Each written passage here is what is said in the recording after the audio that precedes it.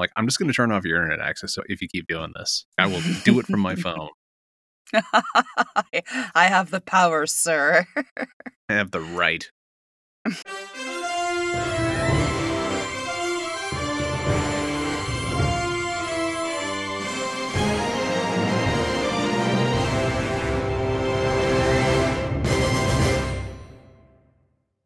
Hello, welcome to 10 Cent Takes, the podcast where we defeat our foes with a directed microwave laser, one issue at a time. My name is Jessica Frazier, and I'm joined by my co-host, the radioactive researcher, Mike Thompson. Hello.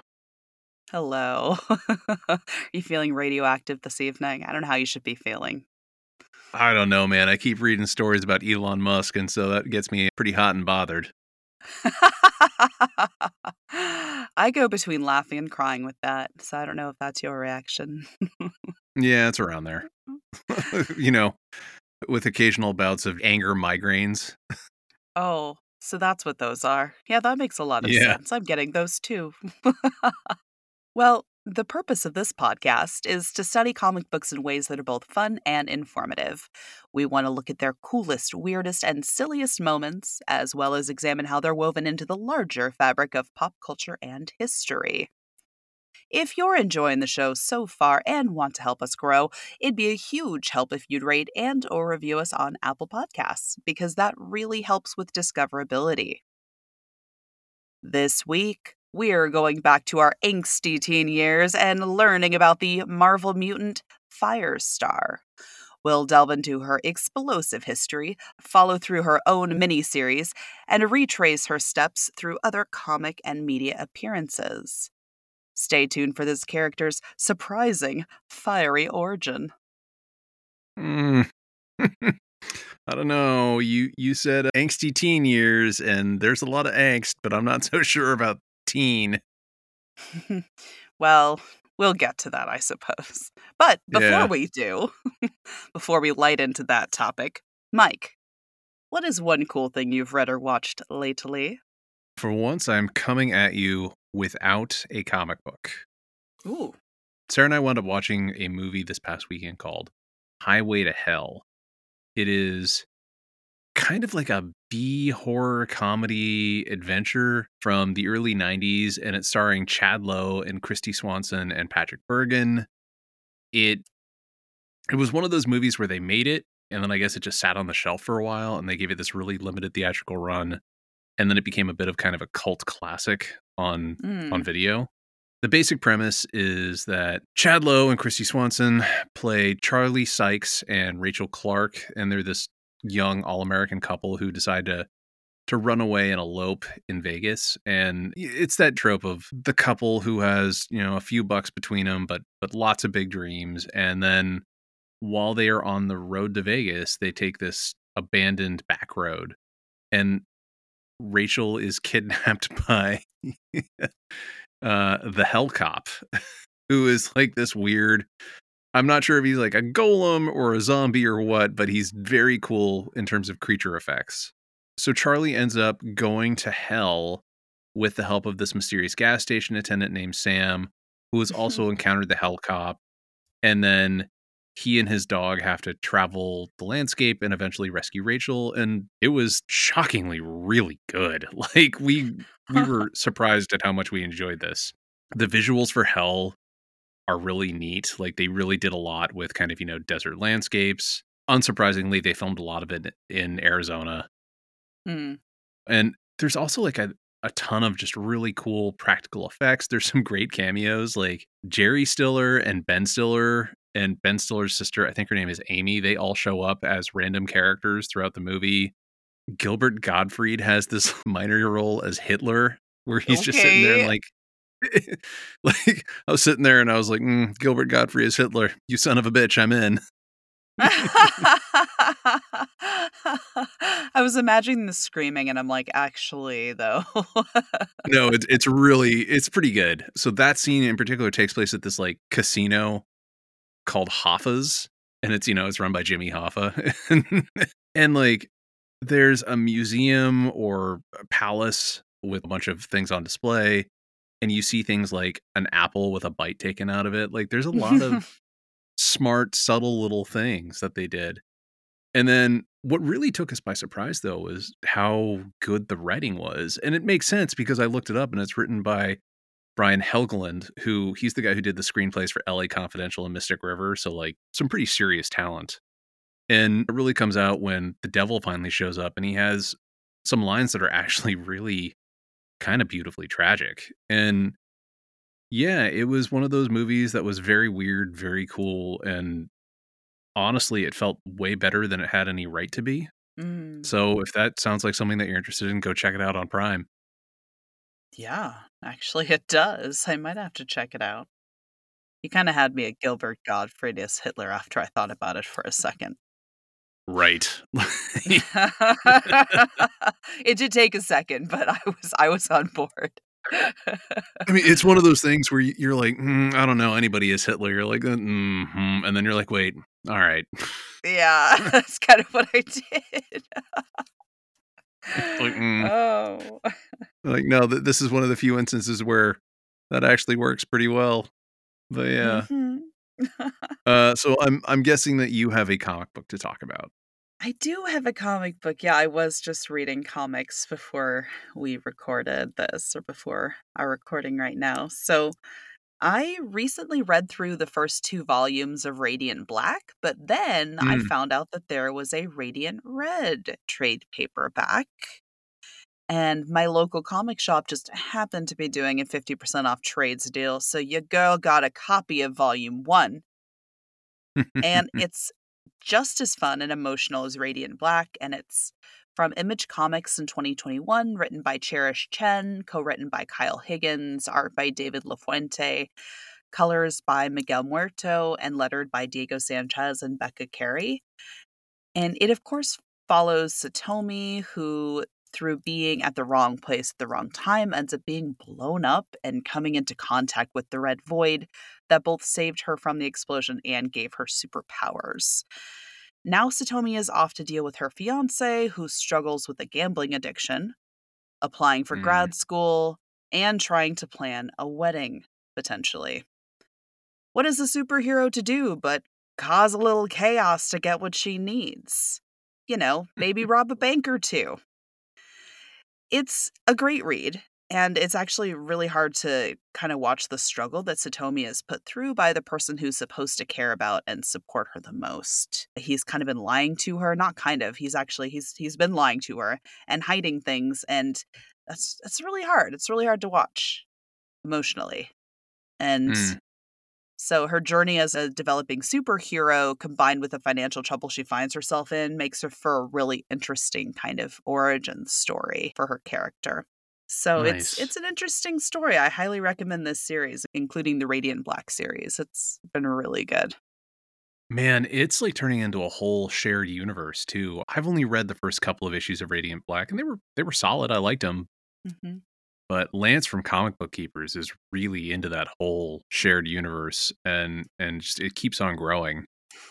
Well, I've got good news for you because I'm actually going to loan you the first 2 volumes of Radiant Black because I'm Ooh, finished reading them.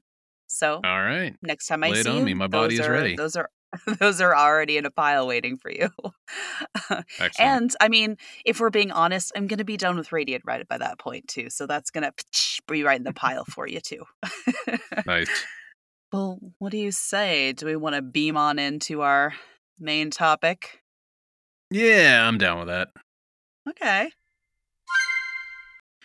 So, today's topic is Marvel's Firestar, and we'll be talking about her history as a character, including a surprising origin story, the Firestar miniseries that Mike and I read for this episode, and where she's shown up in other comics and properties.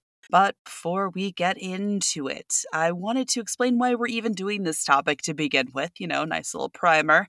And as most of our topics do, this one was conceived from the dollar bins at one of our local comic book stores, the Outer Plains. This is that rad moving sale that we've talked about in the past that Mike and I went to. We made off like the comic goblins that we are. And one of the things I'm always looking for is topics for this show, and particularly if I can find an entire series. Because, I mean, I really Right. don't want to go hunting for this stuff. I do and I don't. You know, really part of it is like the hunting is more like what random shit can I find, not like, God damn it, now I need to find like numbers 1, 3, and 4 of this stupid ass miniseries or whatever. So, and sometimes you get lucky they're right next to each other, but sometimes you get really lucky and people have combined them into one solid little pack. And that is what happened for me that fateful day. And I'm really happy that I found this series because I'm a big fan of mutants in the Marvel world and the X-Men. So this has been a love of mine since the 90s. So this was just perfect. The animated TV show was one of my first nerd loves, as it were. And I know we've talked about that before. You know, which is fitting, seeing as this character. I know this character's origin and how she came about. So good. So maybe you won't be surprised, but I was, and I'm sure some of our listeners will be as well. We can't surprise you, Mike. You know everything. Also, top of the order, let's go through some resources. I used the Wikipedia site on Firestar. I was on marvelfandom.com, hero.fandom.com, the marvel.com character profile for Firestar, comicvine.gamespot.com, and an article that I'll reference later on in the show. So, Firestar, given name Angelica or Angel Jones. While this character is more widely known at this point for her appearances in comics, she actually was created by Dennis Marks, Dan Spiegel, Christy Marks, John Romita Sr., and Rick Hoberg for the NBC animated TV series Spider-Man and His Amazing Friends, with her first appearance being in 1981. Yep. So clearly you already knew that. Did you watch that show? I did. So I've talked before about how I would spend summers visiting my relatives in Texas. And the thing is because it's hot as balls in Texas in the summer, we would spend a lot of times indoors. And so I was the only kid on my mom's side of the family in that immediate group. And so a lot of times they would just rent me cartoons and stuff. So a lot of the old Marvel and DC cartoons on VHS, as well as any movies or anything that was appropriate. But yeah, like there was the Fantastic Four cartoon, some other stuff that were pretty regular parts of my summers there. I think around the same time they had the Fantastic Four show where they didn't have the rights to the Human Torch. And so they created like Herbie the Robot. And I believe they created Firestar because they originally wanted the Human Torch so they could have that fire and ice theme. But they didn't have the rights to the Human Torch. That does make sense. I think. I mean, you know, this is again something that I'm like pulling from my memory, so it's very possible that I've got it all mixed up. But that does make sense because Iceman was the other hero that was alongside Spider-Man in this series. So that does make a lot of sense of having kind of the dynamic of the dual elements, as it were. Yeah, and in the comics, Spider-Man and the Human Torch are actually really, really tight friends. At least at one point, they were roommates in one of the Jonathan Hickman comics. That's adorbs. I love that for them. I wonder who the messy roommate was. Oh, it was the Human Torch, 100%. Oh, okay, great. Yeah, I was going to say. I'll have to show you that issue. It's on, I think it's on Marvel Unlimited. It's very good. I like that. So Firestar was voiced by Kathy Grover, and this character in particular started off being able to control all forms of heat. Speaking of heat, what rhymes with heat but a treat? And I have a treat for you. So, all right, my friend, I have a link right here. I'd love for you to cue it up. All right.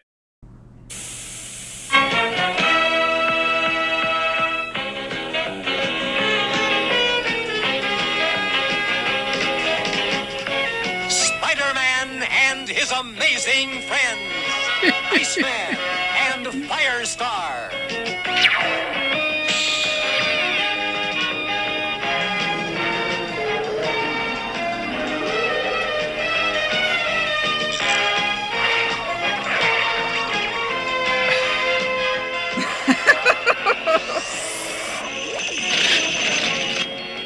They're just teenagers, but apparently they have the ability to make all of this, like, furniture that changes.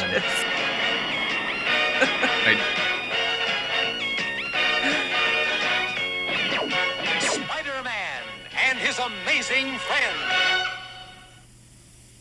Okay, can we talk about the fact that they are I guess they're sharing like a studio apartment but there's only 2 beds. There's only I 2 beds know.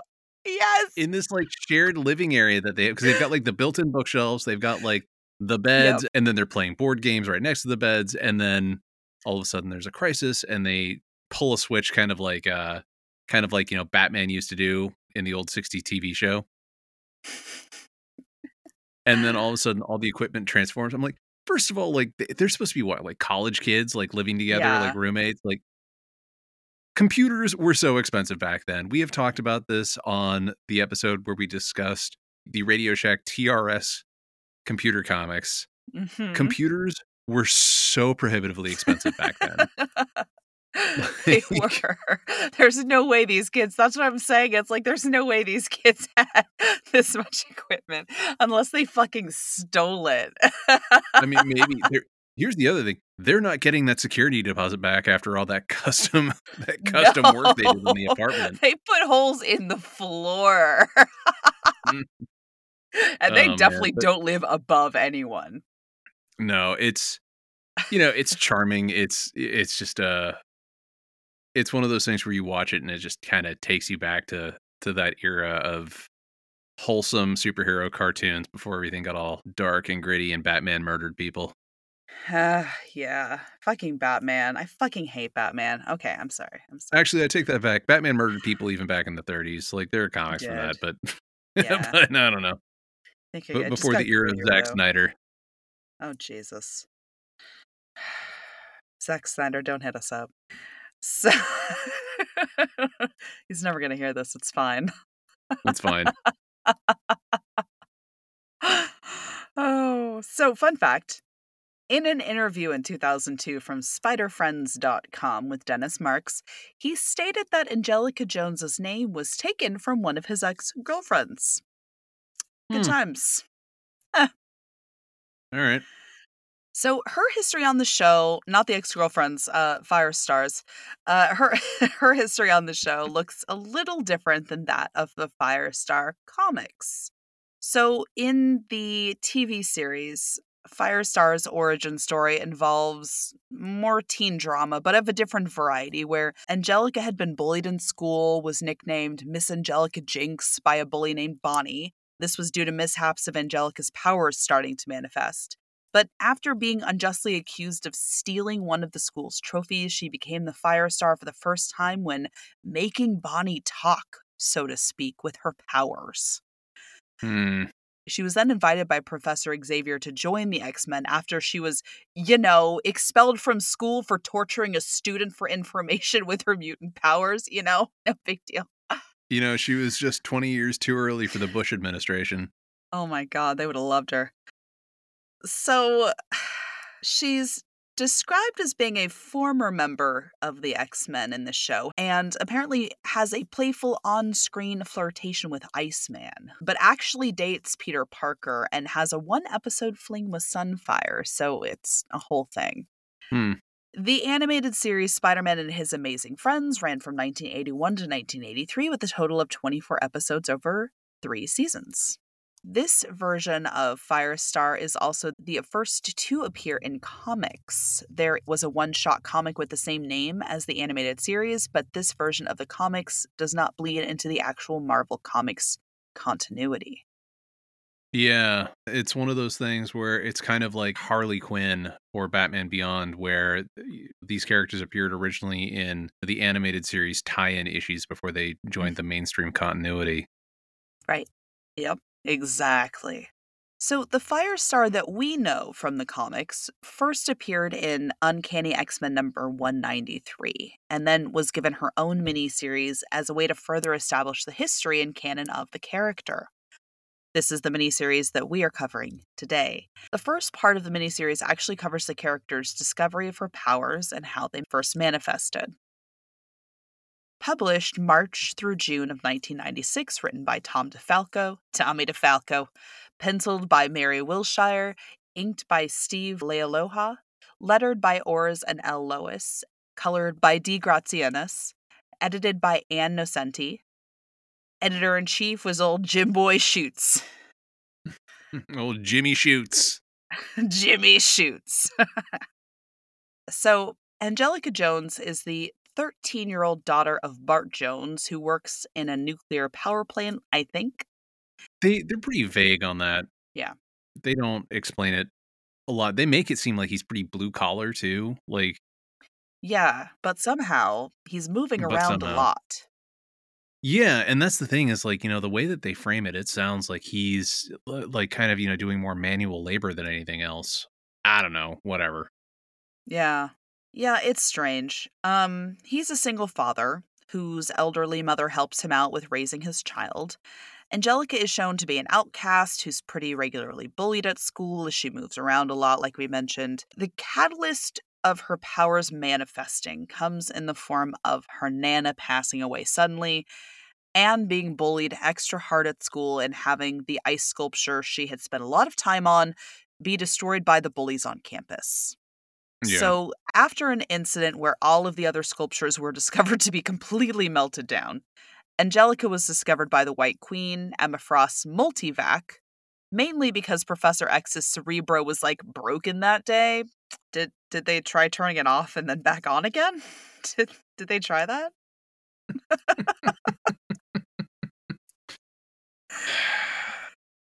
IT wasn't a thing back then. They were, God damn it. of course, like, they sent Shadowcat to find the tools too. That was the best part. Like, There was drama. It was weird. well, and the other thing is that, first of all, it makes no sense because it's like, oh, Cerebro's broken that day. They fix it, so they miss the first flash for power. And Yeah. then Emma Frost's group tracks her down. But the thing is, they don't track her down for months because they have to wait for her powers to manifest more and more until they can finally hone in on her. And Yeah. like, I don't know. I've got thoughts, man.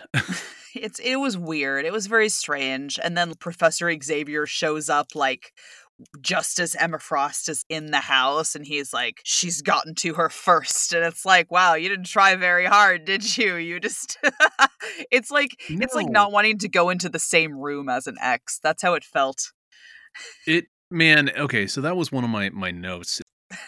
Professor X like gives up real quick on this. Real And quick. he's like, "Oh no, that poor girl, she's doomed. Oh well, guess I'm gonna move on to the next underage nubile mutant that I can track down and coerce." God, it's so bad. It It's does Professor feel X is that way. problematic.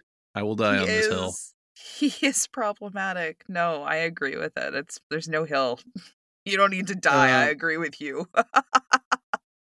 yeah, and the other thing that's weird is that each of these issues is framed as taking place 1 year later. So it starts off with her as she's Yeah. 13, and then 14, and then 15, and then 16. She looks like a full-grown fucking adult when she is 13, as do Mhm. all of the other, in quotes, high school students. Yeah. Except for the one dopey dude that like they have as her first kiss.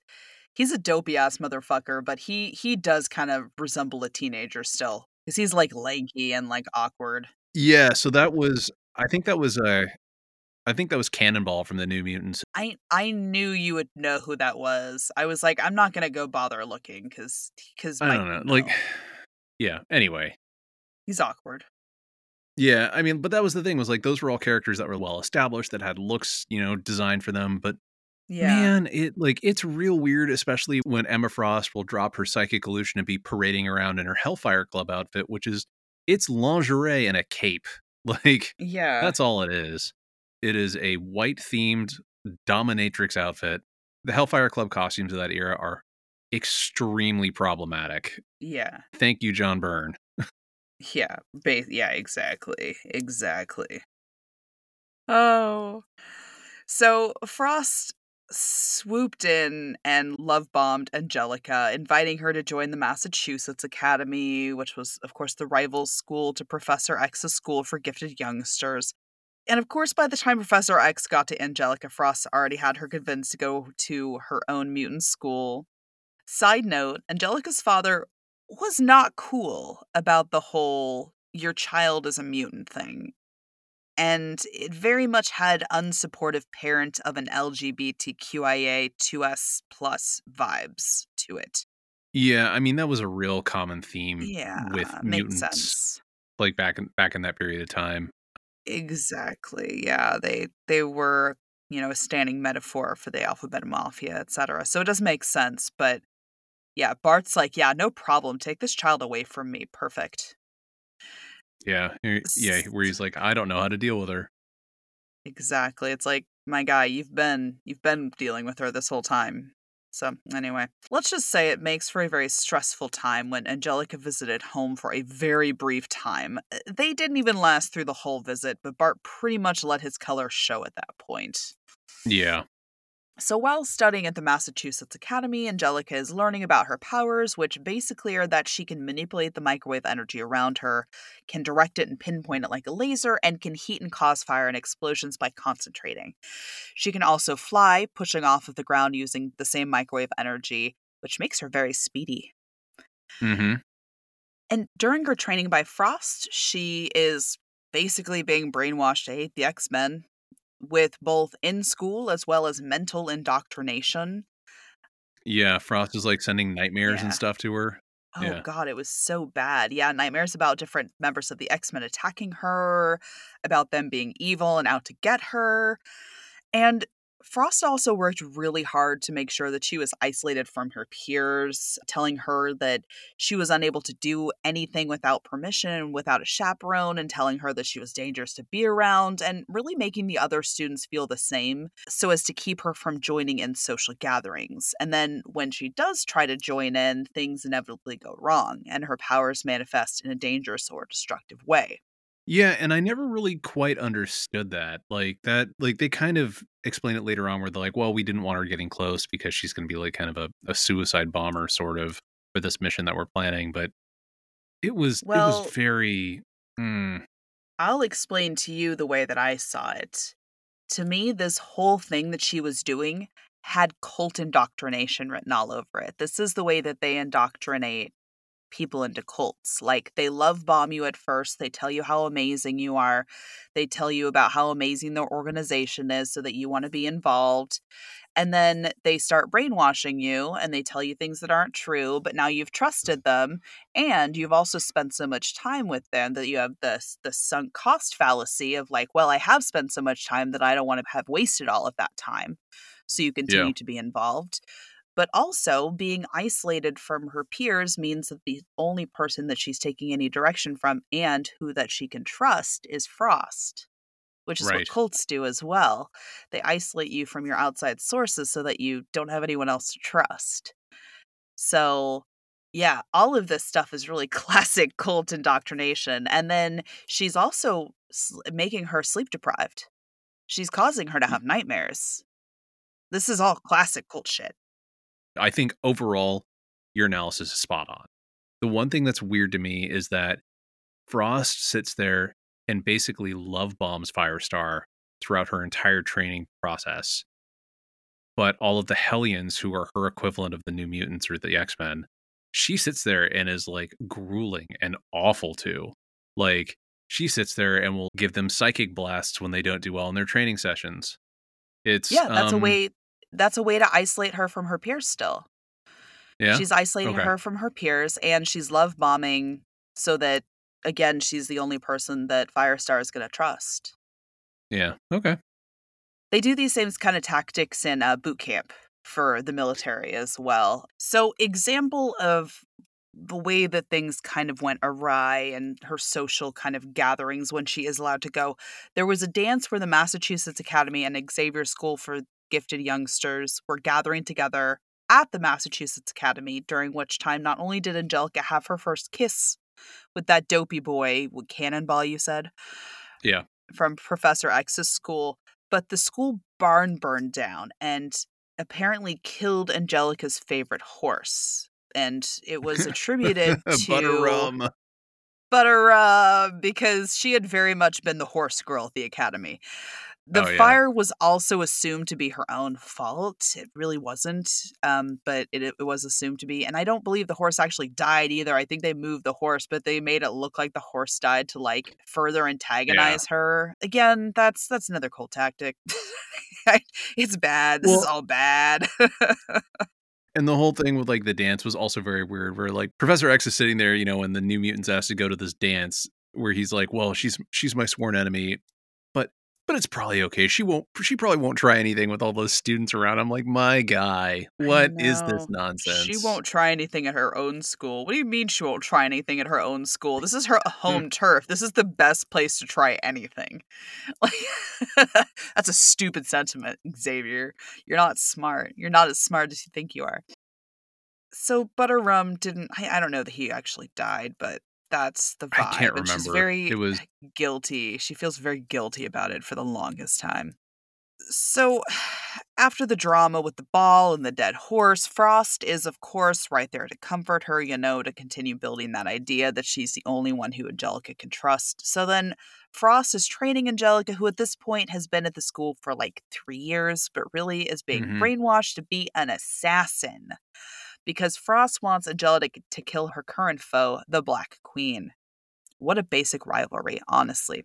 And so there's an assassination attempt, heavy quotations, on Frost's life while she is with Angelica, but makes this dramatic little, brush against the top of her forehead. She gets a little graze on her forehead for the dramatics.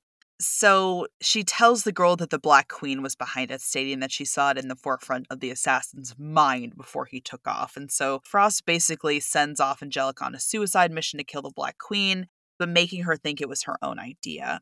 And while this all is at play, her bodyguard, Randall Chase, starts suspecting that Angelica is being fucked over by Frost and starts looking out, forming a plan to try to get Angelica out. However, he gets captured because, Frost is psychic. Yeah. He gets the living shit kicked out of him and just barely escapes with his life, but dies in Angelica's arms after telling her about Frost's deception. So, after a battle where she bests Frost and scares her to teach her a lesson, Angelica fucks off back home where she reconciles with her father. We have That's, to talk about that for a minute because at the end of that yeah. battle, Frost is like, "Who knows where she went to?" And then it's like she's hanging out with her dad. I'm like, "I don't know, man." Like the naive teenager, She's of course she ran 16 home to her fucking dad. years Like, come old. on. Of course she went home. Jesus Christ. Yeah, sometimes.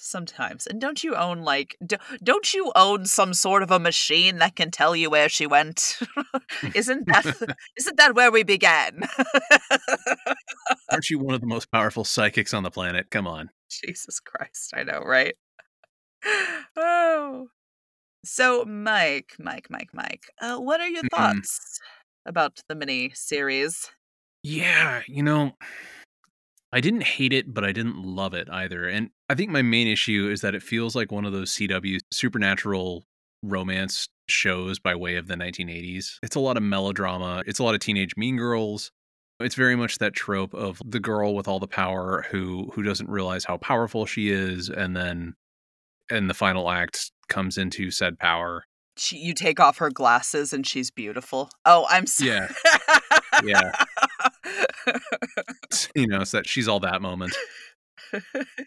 But like I do feel like Firestar herself in this is very passive as a character for most of the miniseries. She is someone who spends almost all of her time on the page kind of letting things happen to her rather than taking direct action. But Mhm. that said, I did like the character that she becomes at the end, as well as that final battle between her and Emma Frost. I thought it was great. I thought it was a lot of fun. I really liked confident, badass, trained as an assassin Firestar, really kind of letting loose. But the thing is we only get that in the last couple of pages of the final issue. Exactly. And I talked about the issues with the fact that like we have very adult looking teenagers in high school and the cringy Hellfire Club costumes. I would have liked to see Firestar actually used as like a saboteur or an assassin for a little while before everything comes undone. Mhm. Like I would have liked to see her used a bit more as, Emma Frost's knife in the dark rather than just something that she was sharpening for so long.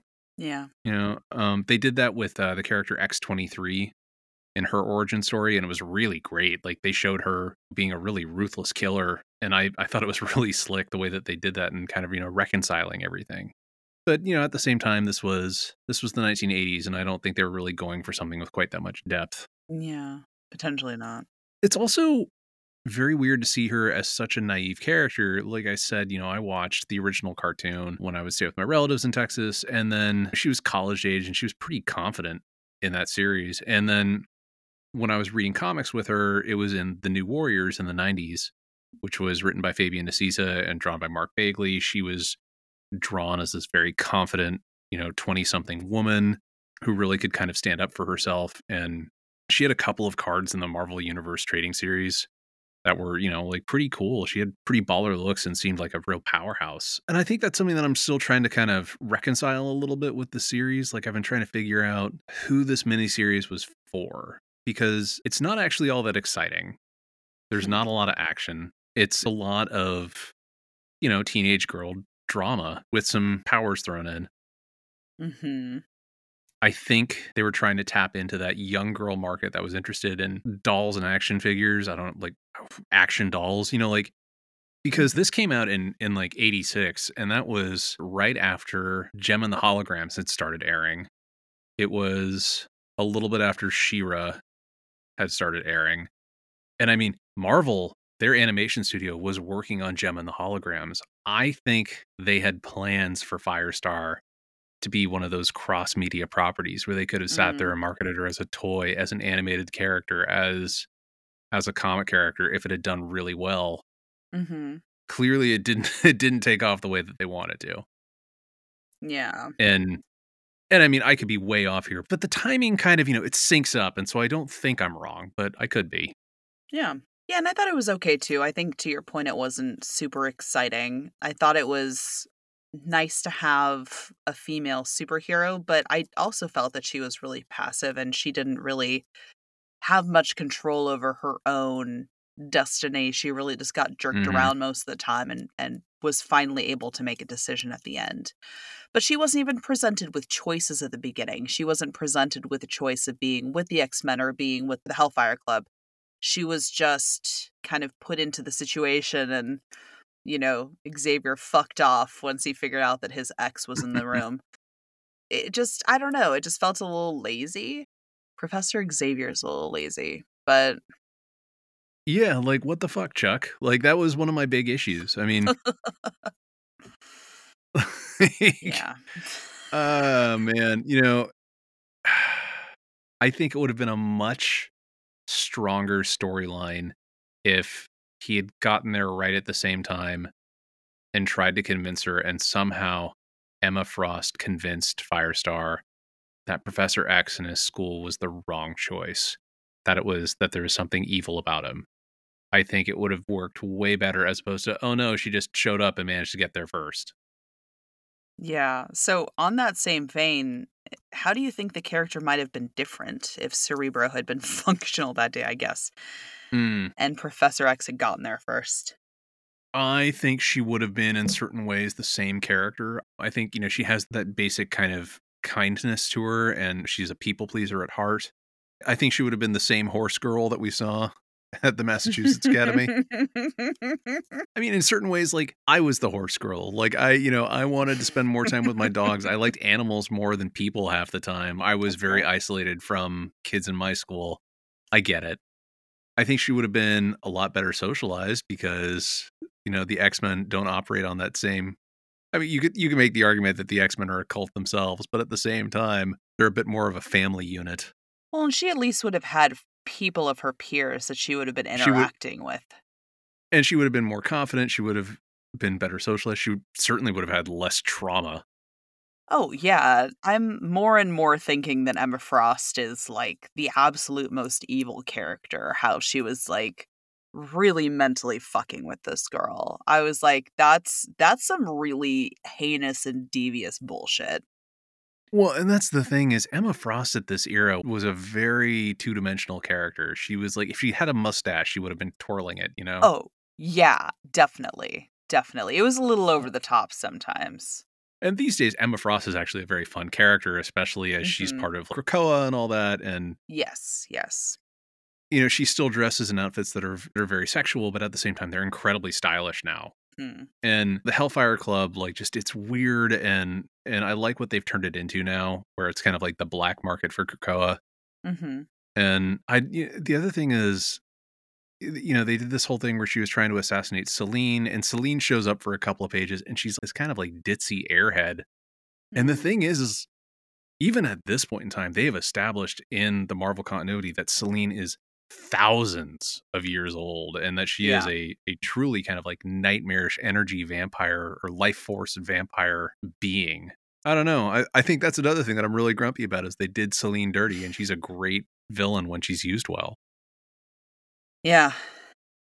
Yeah, I think a lot of things would have been different. I think Professor X may have been a better messenger to Angelica's father Yeah. about her powers and her kind of gift, and I think the rift between them may have been less tumultuous, regardless of Bart's first thoughts on mutants prior to knowing this about his daughter.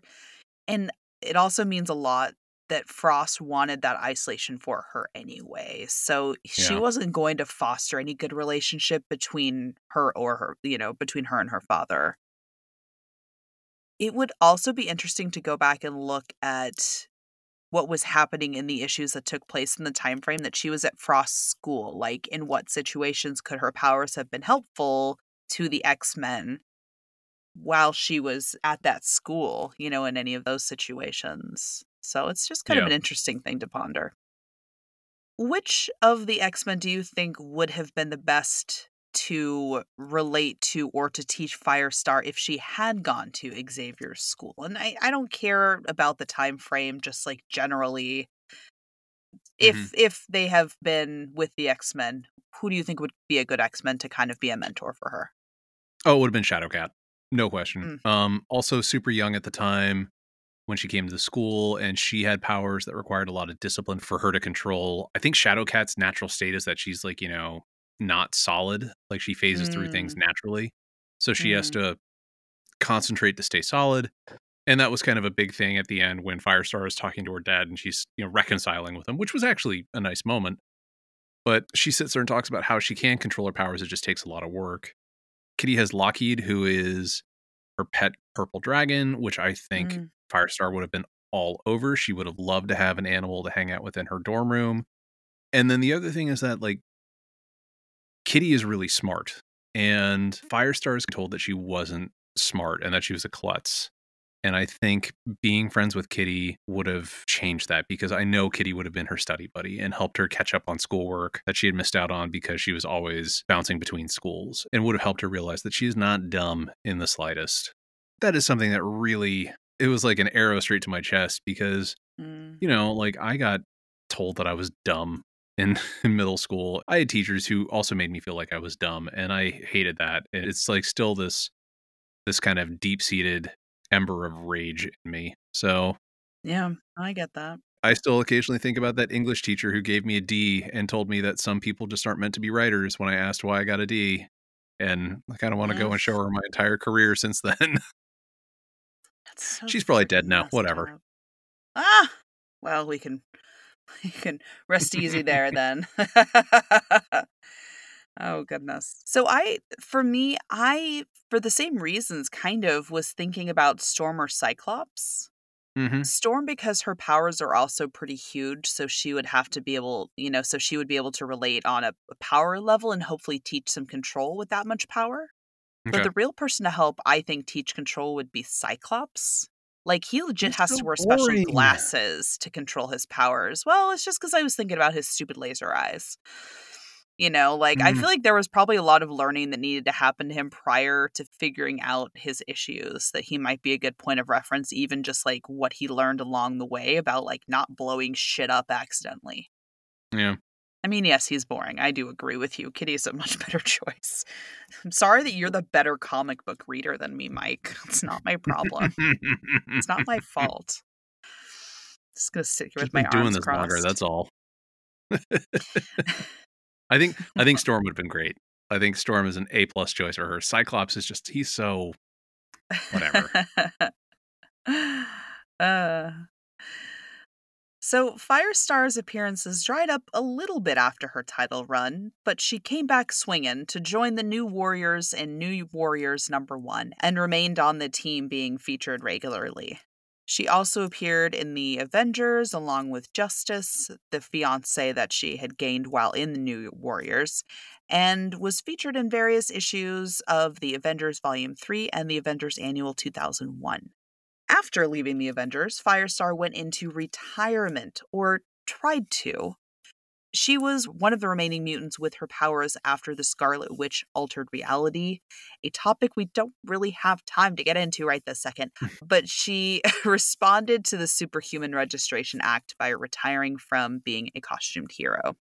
Angelica makes an appearance in comics again as the Marvel Divas, where it's revealed that she's friends with Hellcat, Photon, and Black Cat. And this series' overarching topic is Angelica's breast cancer, which is ascertained to have been caused by the accumulation of the microwaves that she has been exposed to through her own goddamn powers. We got to talk about this series at some point. I've never heard of it, but now I'm like We will chomping at the need bit. to. I know, me too. I found out about it as I was doing this research, and I didn't have time to read all of it, or any of it really. But I was like, we're clearly going to need to check this out. During the series, she also canonically loses her hair when she does chemotherapy and chooses to keep it short instead of opting to wear a wig at this point in time. Her heroics don't end here, however, as she has a one-shot where she is doing part-time side heroics, this time while wearing a wig because her hair is yet to grow back from her chemo. She's also featured in The Young Allies, where the Bastards of Evil attack the World Trade Center Ground Zero. And she is one of the first heroes to respond. I'm not going to get too far further into that plot, but check it out, I guess, if you want to. That sounds extremely topical and possibly cringy. Yeah, it sounded pretty topical and cringy, both in a nice little sandwich, which is why I didn't look further. And while she had previously rebuffed requests to have her join the X-Men, she did finally join as a teacher in the Jean Grey School, teaching physics, of all things. Love that for her. Yeah. However, she did end up getting dragged to hell with several other members of the X-Men, which we don't love as much. Firestar also appears in the Edge of the Spider-Verse, Web of Fear, Spider UK, which is a British Spider-Man who is a member of the Captain Britain Corps. And here, Spider-Man sees Firestar and Iceman dead. However, it's an alternate universe of Spider-Man and his amazing friends. I haven't read that one. I'll have to check it out. Yeah. Well, and speaking of alternates, in Exiles, an alternate version of Firestar was forced to join the Team Weapon X, but was killed pretty early on in a mega blast, unleashed by her own powers, apparently. She also appears in Marvel Zombies vs. Army of Darkness and MC2, both as flashbacks, and in the Mutant X universe.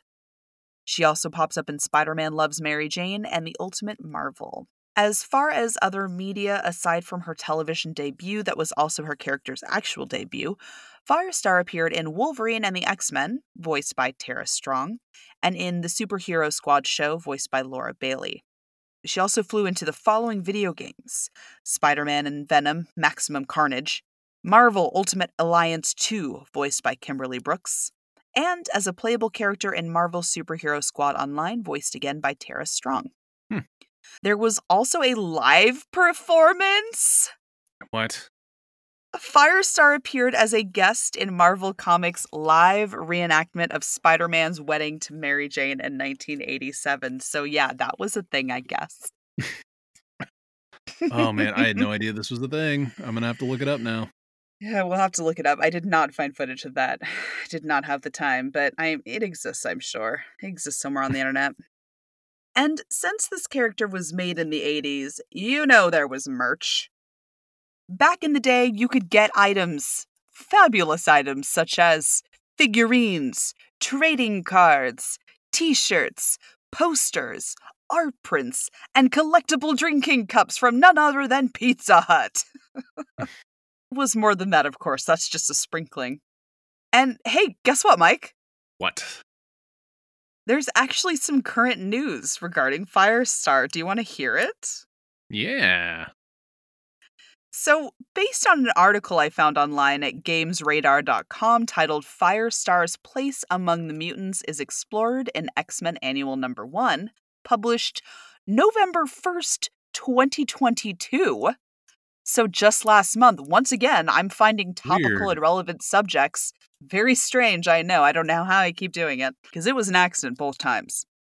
That was just last month, by the way. This is December 20th that we're recording right now, and it was published November 1st. The Okay. article's author interviewed the writers of the X-Men Annual #1 about the project, asking Steve Fox about his experience with the Firestar character. I'm a longtime Firestar fan. I'm a 90s kid, and a big part of my early Marvel education came from VHS tapes of various cartoons, including Spider Man and His Amazing Friends, where Angelica made her debut. I was also the perfect age to dive into the New Warriors, and the George Perez Kurt Busiek Avengers was my introduction to the Earth's mightiest heroes. Firestar and I go way back. The X-Men were and are my first love in comics. So mutant characters who weren't particularly associated with Xavier and company always fascinated me. I liked the idea that some folks with X genes made their way out into the wider Marvel universe and got up to wholly unrelated adventures, only occasionally crossing over into X territory. In fact, the antagonist of the issue is a mutant who has almost never interacted with any X books. Ooh, that's exciting. I'm very Ooh, curious isn't about that this. exciting? I Yeah. know. So yeah, we're going to have some new things, some very topical things with Firestar coming up here soon. So that's really cool. Can't believe I did it again. Yeah, nice job. So we will go ahead and end on that exciting news. But Mike, do you have any final thoughts about Firestar before we wrap up this radioactive section? Yeah, I mean, nothing that I haven't really voiced. I like her as a character. As I went back and I read this and I dug into a couple of New Warriors issues, I was reminded that she's actually a really cool character. And I'd like to see her come back to some big books in kind of a big way. I'd like to see her on one of the big X teams or something, especially because I think her powers could actually be updated and to do some really cool stuff like they have with some of the other characters as well. I think I'd like to see her get a bit of a narrative redemption, and be a little bit more of an active badass rather than some naive child with her origin too. Yeah. I'm not really a big fan of her original costume, so I'd like to see her in a better costume. Maybe, give her some war paint instead of that awful pseudo domino mask. But Oh my yeah, god, I mean, yeah, she doesn't even like it. She talks about that in the comic where she's like, I don't like wearing this mask." yeah, I think overall she's actually a really solid character. I think she suffers the same fate that a lot of female characters from that era do, in that they weren't given a lot of agency. I think she's overdue to come back and blow our socks off. Yeah, I'm excited to see what's upcoming for her, definitely. Well, let's go ahead and roll into our brain wrinkles, my friend. Let's go. So, we have reached brain wrinkles. And brain wrinkles are that one thing comics or comics adjacent that's been sloshing around in our brain meat since the last time we chatted. So I've been talking for a while now. Mike, why don't you grace us with your wrinkle first? I read your notes ahead of this, and mine is tied to yours, so I'm actually going to tell you to go first. God damn it, Mike. Okay, that's fine.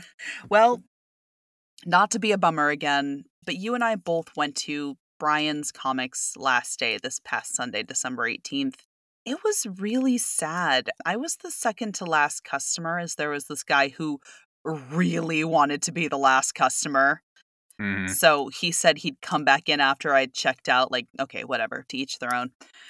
But it was really sad to see this business that you and I have both really enjoyed close. And they are going to be replaced with another comic spot but to our understanding it won't be a spot for new comics, so no pull list for new incoming items, which brings up something that you and I have been talking about this week, which is finding a new spot for that kind of stuff. Now, I do have a spot in Santa Rosa just north of me, but for Mike, that's a bit more of a trek, and it feels like these little mom and pop nerd shops are really struggling or ultimately shutting down, and it's really sad to see. So I just want to throw another reminder out there. I'll leave my plea to all of you. Please shop local and please support your local nerd establishments.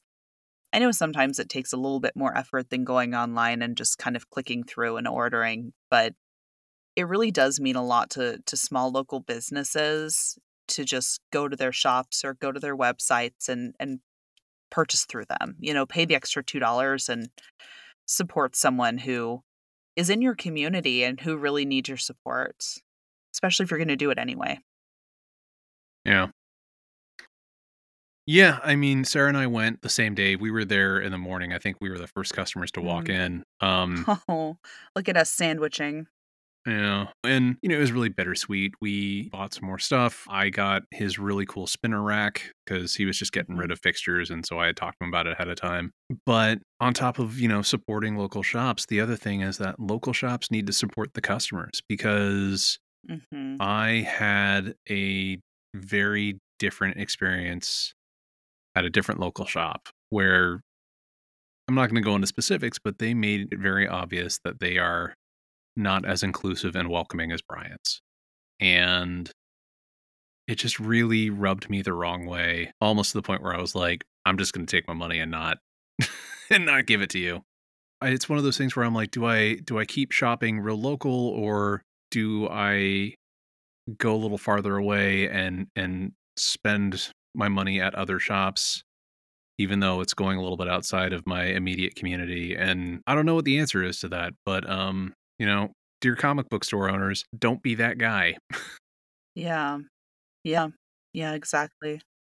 And the other thing is that like I will absolutely shop online from other shops like G Mart Comics out of Mhm. Illinois.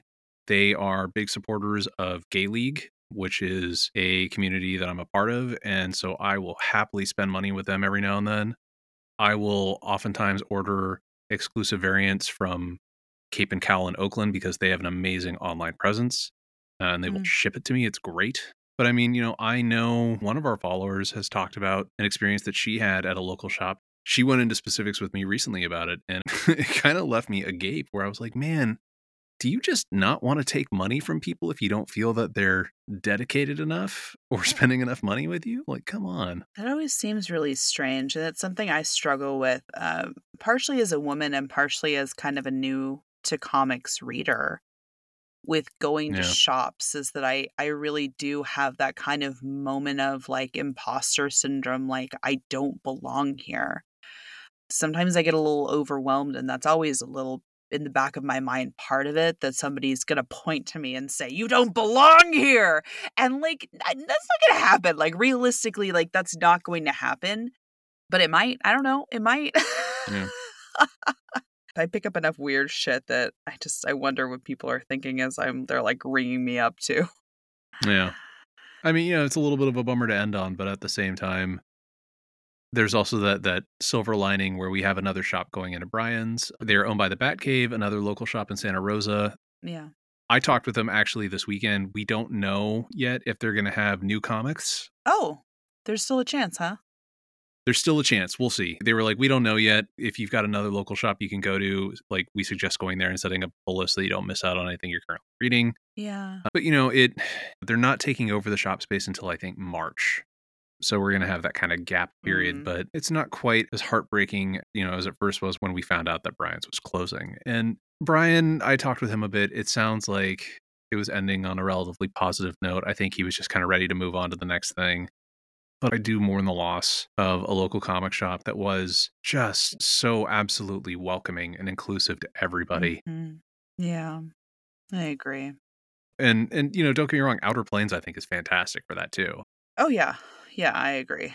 They never make you feel like you don't belong. They never make you feel like you're asking a stupid question. Like our friend Tom Yeah. works there, and he is one of the most Yeah. good-natured people you can ever meet.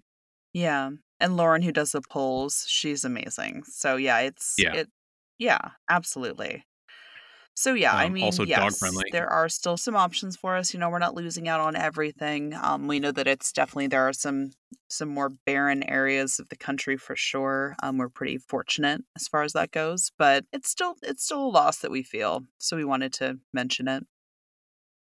Yeah.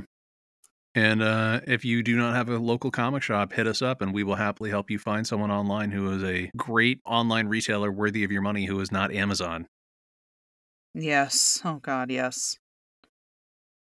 So that wraps up our show for this week. You can join us next week for another episode of Dollar Bin Discoveries. But until then, we will see you in the stacks. Thanks for listening to 10 Cent Takes. Accessibility is important to us, so text transcriptions of each of our published episodes can be found on our website. This episode was hosted by Jessica Frazier and Mike Thompson, written by Jessica Frazier and edited by Mike Thompson. Our intro theme was written and performed by Jarrett Emerson Johnson of Bay Area Sound. Our credits and transition music is Pursuit of Life by Evan MacDonald and was purchased with a standard license from Premium Beat. Our banner graphics were designed by Sarah Frank, who's at lookmomdraws.com. If you'd like to get in touch with us, ask us questions, or tell us about how we got something wrong, please head over to 10centtakes.com or shoot an email to 10centtakes@gmail.com. You can find us on Twitter, for now. The official podcast account is 10 Cent Takes, all one word. Jessica is Jessica with a, and Mike is Van Sau, Vansau. We are also on Hive and Mastodon. I will include those links in the show notes. If you'd like to support us, be sure to download, rate, and review wherever you listen. Stay safe out there. And support your local comic shop, please.